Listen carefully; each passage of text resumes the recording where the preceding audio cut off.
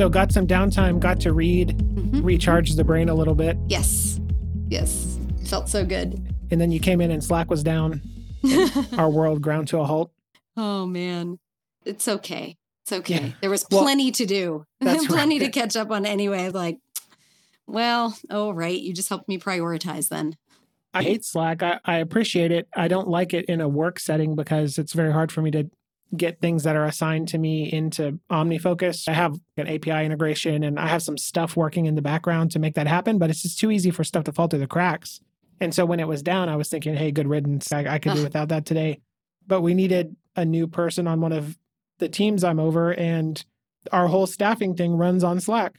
And so it was like I couldn't get an answer I needed and things were down and things moved slower. And so now I'm dependent on it, even though I don't love it.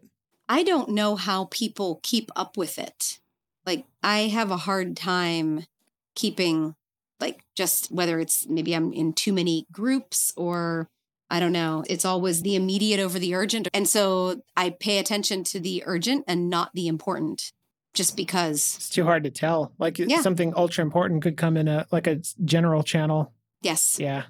It's too many. Like I hate that we're even recording. I'm kind of embarrassed that I have 39 that are unread right now. But I can guarantee you none of them is urgent. None of them is about, actually, I can't. None of them are from individuals. When an individual or a small group Slacks me, I get it almost immediately and respond. It's the threads. Like, I can't, I don't keep up with all of them. You know what you could do? Too many. You could hit Shift Escape and that marks everything as read. And if it's important, maybe they'll ping you again. If it's important, it'll pop back up again. Shift Escape. It's beautiful. That's amazing. Mm-hmm. Thank you for that. Sure. Good way to let more stuff fall through the cracks, but that's all right. You're right. Email is like that too. If it's really important, people will get back to you because, I don't know, we're almost like on point for this, the beginning of this very talk. Like this, we're not talking, the signal to noise ratio is out of control. And I don't mean like here, I mean everywhere, every device, do you remember the days when there used to be like 3 news channels? Only 3. And like when I was a kid, the Walter Cronkite and Barbara Walters and Dan Rather, like they were very well respected. There are 3 news outlets and the TV stopped working at like 11:45 at night, shut down. And you'd get this screen of color, this weird sound, like the emergency broadcast system. This is only a test. Well, that also, I think, helped with empathy, too, because you know what everyone else is watching. And so if someone reacts differently to something than you, that's okay. That's part of what makes the world a great place. But you knew what they saw to create an opinion around, maybe. But if you react to something you saw on Facebook, for instance, and I react to something I saw on Facebook, our feeds aren't the same. I don't know what you're seeing. You don't know what I'm seeing. Everyone's is individual. So you went from 3 to like an infinite 3 that closes down at 11:45 p.m. to an infinite thing that gets worse the later in the night that you go. That's tough for sure. But I don't think email is any better. Going back to the Slack thing, like it's got its own problems. Mm-hmm. Lots of noise, not a lot of signal. Yeah, that's true. Which I guess then just makes this topic even more relevant. Like how, if we're giving people advice on something as critical as like toxicity in their teams and leadership, how are we helping them? If we have signal-to-noise ratio issues, so do they.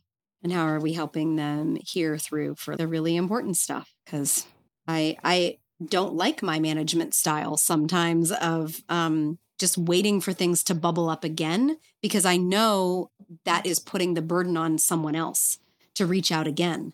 And I don't love it. But man, oh man, there's way too much information out there that all seems to be mission critical. Yes. Yes, definitely. Good. I'm glad you had a relaxing break. Thank you. Glad you survived the major Slack outage of 2021. 2021's off to a great start. Yeah. 2020 was like a dumpster fire that needs to just be pushed off a cliff. And then there's 2021 and Jury's the great out. Slack outage. Yes. Did you see, this is a complete tangent, there's this Match.com commercial that Ryan Reynolds, I think it was Ryan Reynolds, directed, and it's Satan and he's chilling on Match.com and he gets matched and it's 2020 and they sort of fall in love, and it's this montage of, you know, them watching movies in empty theaters and stealing toilet paper and things like that. And at the end, I thought it was funny. And then at the end, it was brilliant because it's make 2021 your year. I think Yeah. everyone's ready to move on. So am I. Yeah, it was brilliant. Were there more than 2 parts to it? Because I saw 2, like part 1 and 2. Oh, really? Okay, I'm going to go check out part 2 then. Yeah, it was very clever. Whoever came up with that deserves a promotion. Ryan Reynolds, Deadpool. Oh, He came up with it. It was his idea. nice. That's So so there you go. awesome. Yep. I Awesome. love stuff like that. So it was good to see. Dinah showed it to me. That's pretty funny. Yeah. So what are we talking about today? What's the topic? 7 deadly leadership sins. Which sin are we Yes. covering today? We are covering number 5. We're talking about wrath. Ooh, my favorite. Oh, this Wrath. is one of my favorites too, because Oh my I've gosh. talked about this in a couple different executive forums, and the points hit home really clearly, and they're very uncomfortable.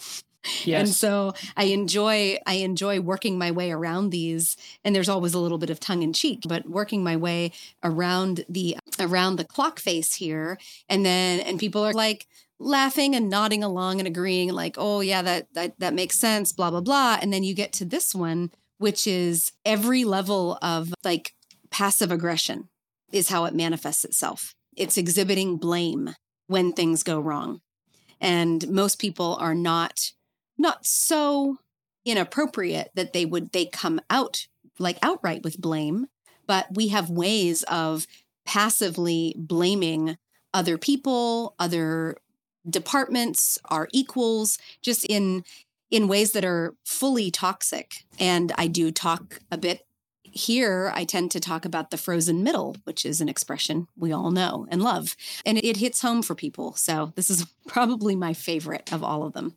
So in my past, I struggled with this as a very early on in my career. Luckily, I got some feedback to address it quickly because it was definitely what got you here won't get you there moment. I used humor a lot in the workplace. And one, I think it just makes things more interesting and fun. And 2, I used it as a way to diffuse tense situations. When I got role power, though, and I pointed that humor at people that reported to me, that's not ever a recipe for success. Does that fall under wrath? Because I'm thinking I don't normally get like super angry, but I do feel like this definite horrible thing of humor at the expense of people you have role power over might fall under this one. What do you think? It might. Let's talk through it and see, because you had a way of breaking tension and dealing with contentious situations, but it sounds like you received feedback on that, good feedback around that not being a way that leads to a solution, or not being a way that builds trust, or a way that brings teammates together. And so much of blame mentality, whether it's done with using humor or passive aggression or radio silence or avoidance or whatever, is exactly that. It's designed to separate and tear apart as opposed to bring people together. And funny enough, the person, Ed, so if you're listening, thank you, who gave me this feedback, reported to me. He was on the team. That was and gutsy. He pulled me aside one-on-one and said, hey, I don't know if you know what you're doing, but you talked to this person like this the other day, and it really hurt his feelings. Like he was heartbroken about it. Nice. And I was like, good oh for my him. gosh, I had no idea. That was one of the probably worst days of my professional life, because you don't want people to feel you to be the cause of making other people feel terrible. And here I was thinking that I was such a good leader of people, and it was the complete opposite. And so I owe Ed a lot for that, because I don't know that I would have caught it in time for it, and maybe it would have galvanized into a really bad habit.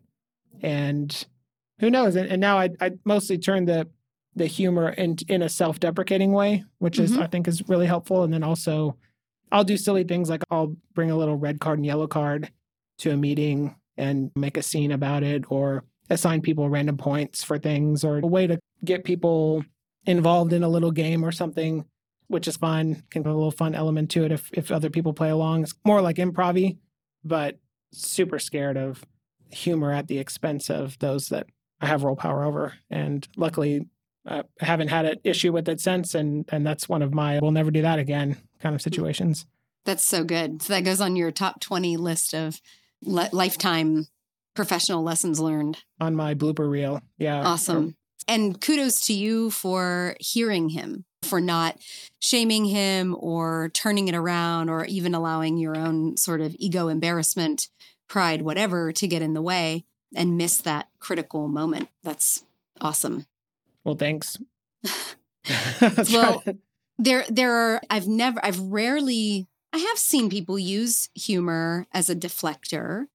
The more typical examples one sees, I think, are things that really are more like radio silence, or that's a hands-off, that's not my job. So imagine you've been in this scenario where you're having a team meeting talking about an issue. Hi, everybody, here's this problem. And the response is nothing. It's just complete crickets. That, to me, an unwillingness to come alongside is a bit of a wrathful response. It's a, that's not my job response. It's a, I don't want to get my hands dirty sort of response based out of fear, based out of misaligned agenda, maybe a self-motivated agenda, self-protection that is never healthy because now you're not a team. Like, you can call yourselves a leadership team, but what you are is just a collection of individuals. Collective armies of one, if you will. Wow, yeah. And What Got You Here Won't Get You There by Marshall Goldsmith. So bad habit number 16, not listening. It hits what you're talking about, and he says this is the most passive-aggressive form of disrespect for your colleagues. So that kind of encompasses, you said passive-aggressive. There's this level, though, that's hyper disrespectful to engage in that way, especially, and also unprofessional is maybe the word, because you're certainly getting paid to address those issues that you are conveniently leaving to other people's devices to solve. And there may actually be times where the solution is that, or I guess the outcome or the analysis would be that there is another department that is really, truly accountable, but often even that suggestion is not presented in a way that is, so how do we help them be successful for the good of the team, for the good of the whole organization? Several different times in this podcast, we've continued to take this up as many levels as possible, where we get to the point of overall alignment, which is, I think, where we have to go back to. There's a selflessness to that actually builds good teams. So just by default saying either nothing or that's not my job, neither one of those are helpful. They don't get you any further down the path of actually fixing the problem. In fact, they just isolate. So I love that. Number 16, boy, it is really disrespectful. Which is a little bit more nefarious than avoidance. But maybe from a personal perspective, it's coming from the same place. There's certainly, so number 7 on the list of bad habits, speaking when angry, using emotional volatility as a management tool. That's got to come into play here too. It's called wrath. Yeah. Yeah. So I sometimes, that emotional volatility, what I think it does is it creates a shield. It's like self-preservation.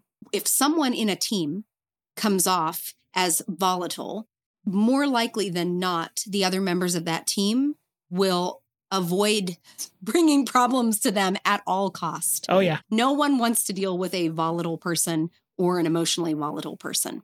And I think we're circling around where I think the expression frozen middle even comes from. What does a frozen middle mean? It's whether you get there from an avoidance perspective, an emotional volatility approach, a shaming approach, an avoidance, no matter how you get there, the whole concept to me, and this is incredibly inflammatory, is that frozen middle that expression wasn't coined by the middle. It wasn't actually coined by the people whom it describes. It's really quite an inflammatory, accusatory label that was created by the people above it. The problem is habit them. 19, passing the buck. They need to blame everyone but ourselves. Yes. Yeah, if only they would just get their stuff together. Just do what I said. They need to address their dysfunctional problems. They need to thaw themselves out. We come up with these ideas and we roll them down, and then the frozen middle, and they just get stuck in the frozen middle. So for me, wrath encompasses all of this, because there's this sort of, like, when I think about wrath, it rarely is people who show like outward aggression. It's so unacceptable in our culture that rarely people do it, thank goodness. But it's a smoldering is the way I think of it. Just a smoldering set of coals that kind of sparks up from time to time, a little flame here and there. Oh, that's an interesting point. There are diminishing I have no data to back this up, but I'm pretty sure it's true. I'd bet money that it was true. Is there are fewer and fewer scenarios every year on a year-over-year basis where leaders are just outright raging. But that idea of smoldering, like the oven is hot, and when you're next to a hot oven, even if the building's not on fire, you feel that paired with some of the role power involved. I think you still, the rage side, the anger side of wrath that we're talking about still comes into play. And people sense that around you.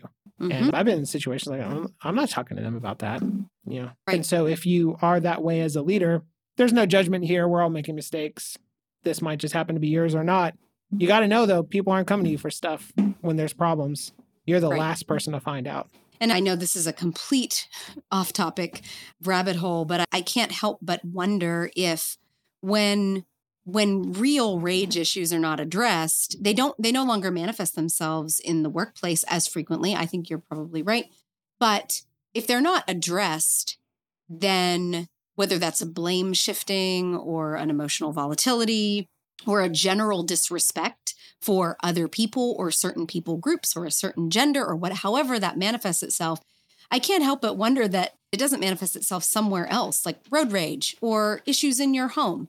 Those anger issues they don't dissipate. They don't go away on themselves, on their own without being addressed. So this one by far, and maybe pride when we get there, there is something about the two of these for me that are tightly coupled and very much deeply rooted in success or failure of certain parts of society. I know that's a much bigger topic than just a leadership deadly sin, but they do have deep roots. Oh, we see this in organizations all the time. You have a wrath, so we'll use that term very broadly, leader that exhibits wrath. That just gives carte blanche permission to the directs and their directs all the way down to do the same thing. Mm-hmm. And that could get even more dangerous. One, because you're multiplying this dysfunction, but two, you may be as an executive able to have enough nuance around your wrath to where it's not super impactful to those around you. It's just annoying and causes people to avoid you. The first year manager who sees it and tries to monkey see, monkey do, right? And they might not, be so nuanced about it, and that some really bad things could happen, and you let that happen. That's something you condone through behavior. Exactly. Yeah, you're hitting right on the first layer of the onion, I think, for the remedy, which is the leader has to own that. They have to own not just the solving the problem or making it work, whatever it is, even if that is escalating in an effective way to your peer in another department who is the source of the issue, right? We have to do that all the time. But you have to own addressing that wrathful behavior, that disrespectful, passive-aggressive, emotionally volatile behavior. You have to own that. If you don't, no one will. And it gets worse when you think about all the different psychology experiments that show how incredibly easily influenced people are. We're talking about experiments that go the whole way back to the 1950s, where people are easily influenced by someone, even if it's just an actor that comes in and tells them incorrect information. 75% of the time, people will allow that voice to influence them. It's so easy. There's a, from the Atomic Habits book, the James Clear, the author, he refers to this as the close, the many, and the powerful. 3 groups of people that we are so easily influenced by. And the quote there I love is this one. He says, most days we'd rather be wrong with the crowd than right by ourselves. Like if a leader doesn't stop that, they're considered the powerful, right? Not the close being, say, family, friends, etc. The many just being sheer numbers, but the powerful being a leader exhibiting wrong behavior or not addressing wrong behavior, either one, both and, so you get the same outcome, people will just continue to replicate that bad behavior. Yeah, definitely. We see that in all areas of life. We're hitting a nerve of almost first principles, right? This is a timeless issue that happens with any individual or organization, regardless of size. Yeah, I ended up, I won't go into this in too much detail, but in my previous team, I ended up building, rather than building just a set of business metrics were a given. We were going to have to grow. We had to sell and grow and build, find the right kinds of clients and the right kinds of work. I don't even need to tell you about that.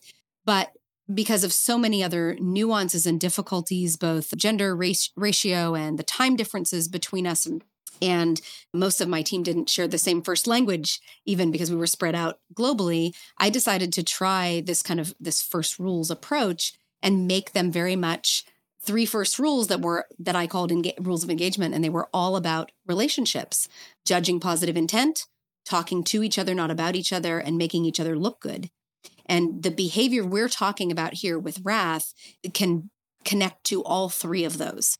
Giving one another the benefit of the doubt, or refusing to expose someone, talking to them, not about them, or just simply making them look good. Like any and every negative attribute we've talked about would break all 3 of these rules, which makes them very important as a set of first rules to have a leader mirror and then insist that their people follow suit. Yeah. And it strikes me as you're saying that too, because you said you forewent if that's the right word, foregone.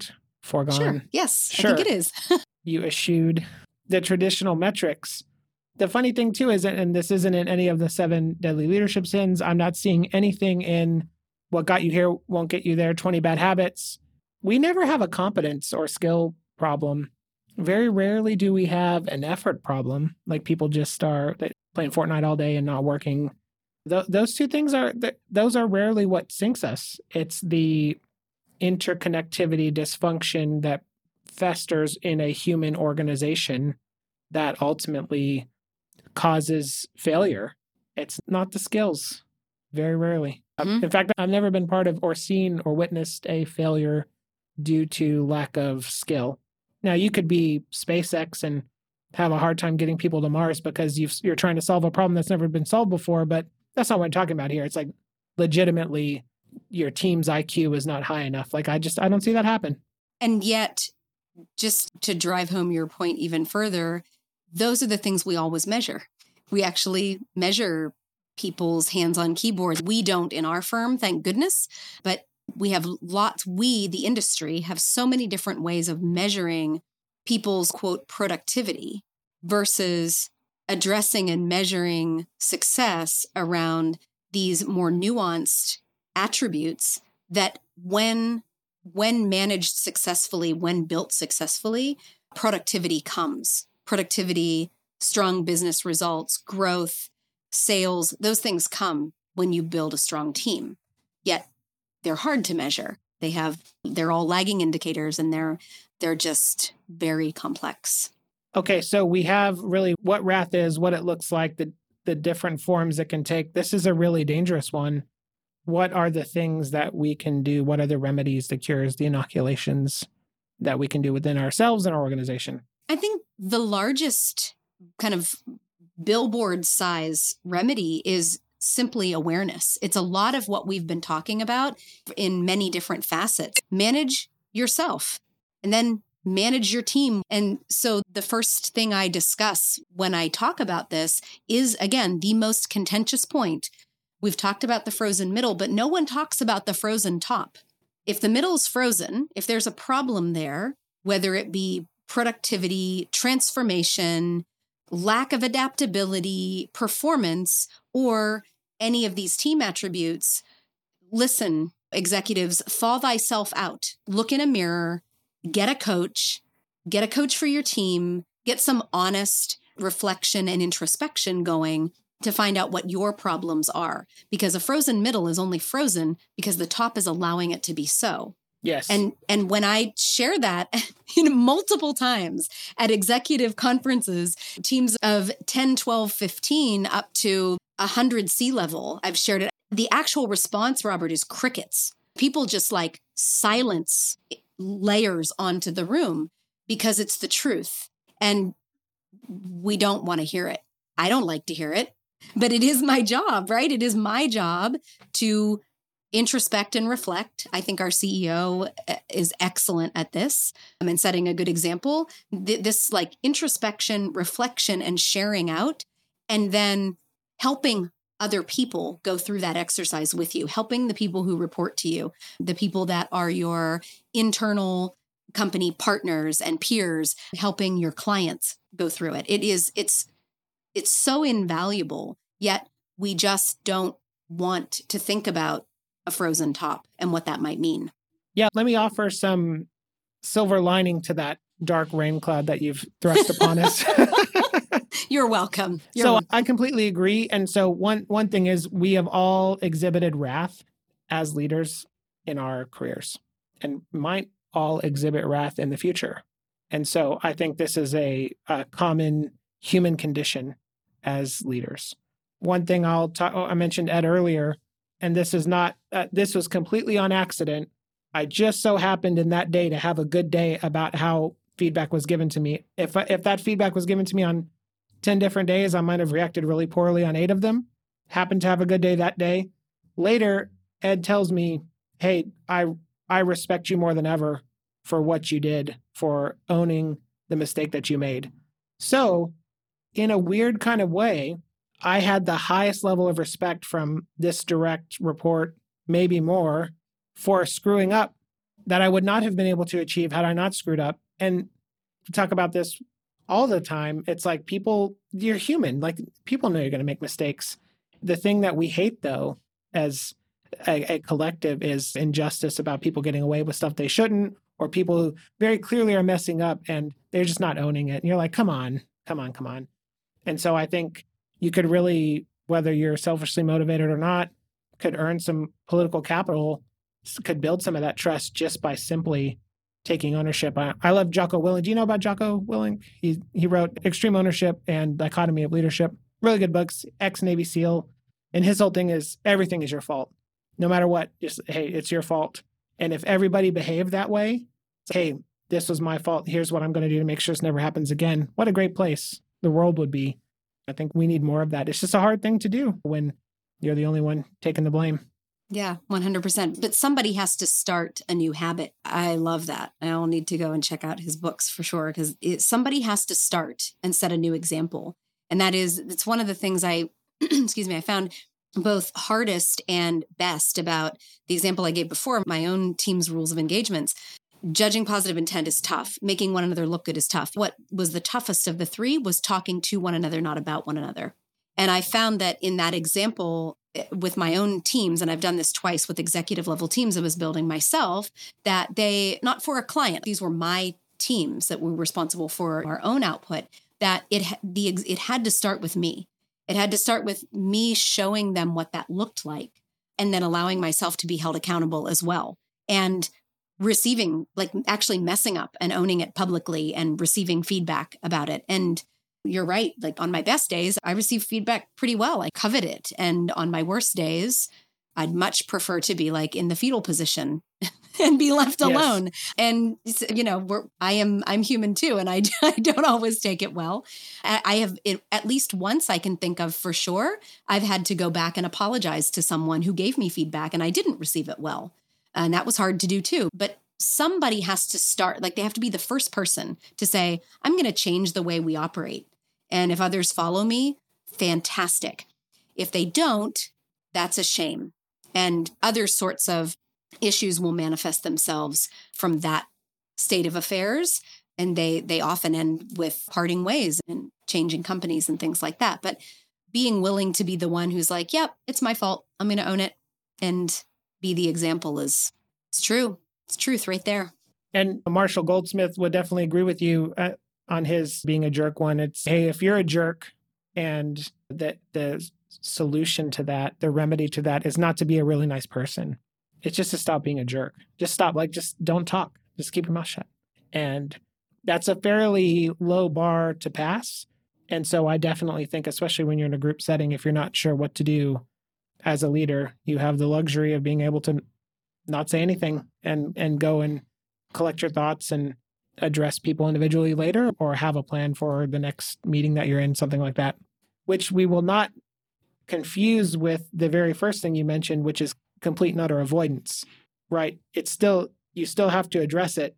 You don't necessarily have to address the issue at that exact point in time that you're made aware of it.